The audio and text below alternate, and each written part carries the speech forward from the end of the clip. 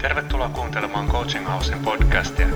Meiltä kuulet mielenkiintoisia ajatuksia coachingista, fasilitoinnista, valmentavasta johtamisesta sekä systeemisestä ajattelusta. Peter Petsalo Coaching Houselta moi. Mä oon tänään pitämässä työpajaa Ristikankaan Vesan kanssa. Ja meidän työpajan aiheena on työnohjaajan ja coachin identiteetti. Ootko muuten koskaan miettinyt sitä, että mistä sun ammatillinen identiteetti rakentuu? Aika monella meillä saattaa olla useita erilaisia rooleja. Me saatetaan toimia esimiehenä, asiantuntijana, voidaan olla kouluttajia, asiantuntijoita tai sitten niin kuin toimii esimerkiksi työnohjauksen tai coachingin kentällä. Ja hyvin monet meistä, jotka toimii ikään kuin tämmöisissä konsulttitehtävissä, niin hakee leipänsä oikeastaan aika monesta eri työstä. Et harva on ihan puhtaasti vaan jotain yhtä. Ja tämä oikeastaan on se niin kuin olennainen kysymys, mitä me lähdettiin Vesan kanssa miettimään. Että niin kuin millä tavalla se vaikuttaa ihmiseen, kun sä oot ikään kuin kahdessa eri roolissa. Ja tässä tapauksessa, miten sä oot niin kuin työnohjaajana ja miten sä oot coachina. Minkälaiseen identiteettiin sä ikään kuin samaistut? Minkälaisen identiteetin sä oot rakentanut itsellesi? Ja tää on aika mielenkiintoinen asia, koska mä siivosin tuossa viikonloppuna mun työpapereita ja mä löysin sieltä sellaisen pienen tekstinpätkän, jonka mä olin kirjoittanut 2007, pikkusen ennen kuin mä perustin oma yrityksen. Se oli jotenkin hassua lukea sitä, kun mä olin lähtenyt liikkeelle siitä, että mä perustan yrityksen, jos mä saan yhden tarjouksen läpi. Totta kai niin jos järkevästi ajattelee, niin se pitäisi olla toisinpäin, että ensin on yritys ja sen jälkeen aletaan tekemään tarjouksia. Mutta mulla lähti nyt niin kuin vähän lapasesta tää näin ja tosiaan menin niin kuin takamus edellä puuhun.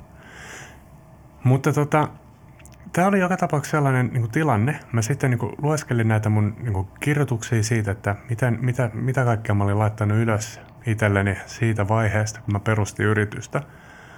Ja se oli aika hauska huomata, että niin kuin kauhean vimma oli saada jotenkin niin kuin tarjouksia läpi ja soittelin ja otin yhteyttä ja pistin sähköpostiin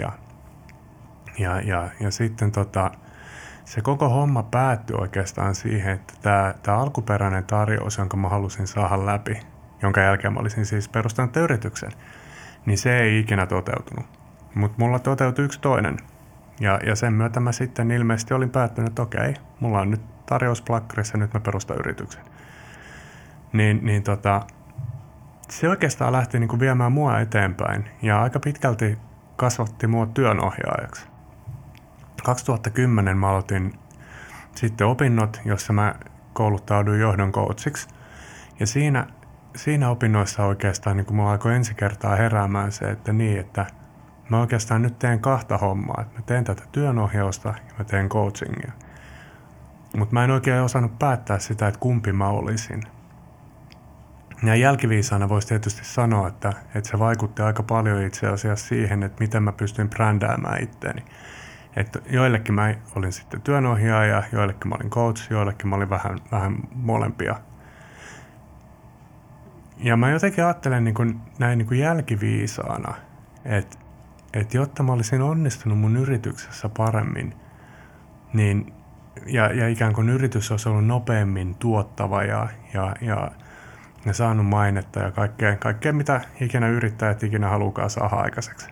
Niin mun olisi kannattanut miettiä pikkusen tarkemmin aikaisemmin sitä, että ikään kuin kuka mä oikeastaan ammatillisesti oon. Että onko mä coach vai onko mä työnohjaaja. Ja tää on oikeastaan sellainen kysymys myös, mitä me lähdettiin niin kuin Vesan kanssa miettimään. Meillä on pikkusen erilaiset taustat Vesan kanssa ja sitä kautta kun lähdettiin niin kuin hahmottamaan sitä, että miten sä oot tullut tähän ja miten mä oon tullut tähän, niin me todettiin, että toi on aika mielenkiintoinen kombo toi niin kuin työnohjaajuus ja coaching, koska monethan tekee niin kuin molempia. Niin nimenomaan lähtee miettimään sitä asiaa sen kautta, että kumpaa sä koet olevassa enemmän. Oot sä työnohjaaja vai oot sä coach? Vai oot sä vähän molempia? Ja se, mihin sä ikään kuin identifioit itsesi, niin se on mun mielestä niin kuin olennainen asia, että miten sä otat sen hyötykäyttöön siinä, kun sä markkinoit itseäsi ja omaa yritystä ja omaa osaamista. Mä luulen, että tämä on semmoinen asia, että mitä joutuu pohtimaan vielä myöhemmin uudestaan. Ja voi olla, jos mä saan houkuteltua tuon Vesan mukaan, niin ehkä me tän illan jälkeen jossain kohtaa pysähdytään yhdessä tämän mikrofonin ääreen ja pohditaan näitä asioita yhdessä. Valmiiksi tämä ei tullut, eikä varmaan ihan heti tulekaan. Mutta ei se mitään, onpa ainakin jotain mitä odottaa. Eli ei muuta kuin seuraavaan kertaan. Moi!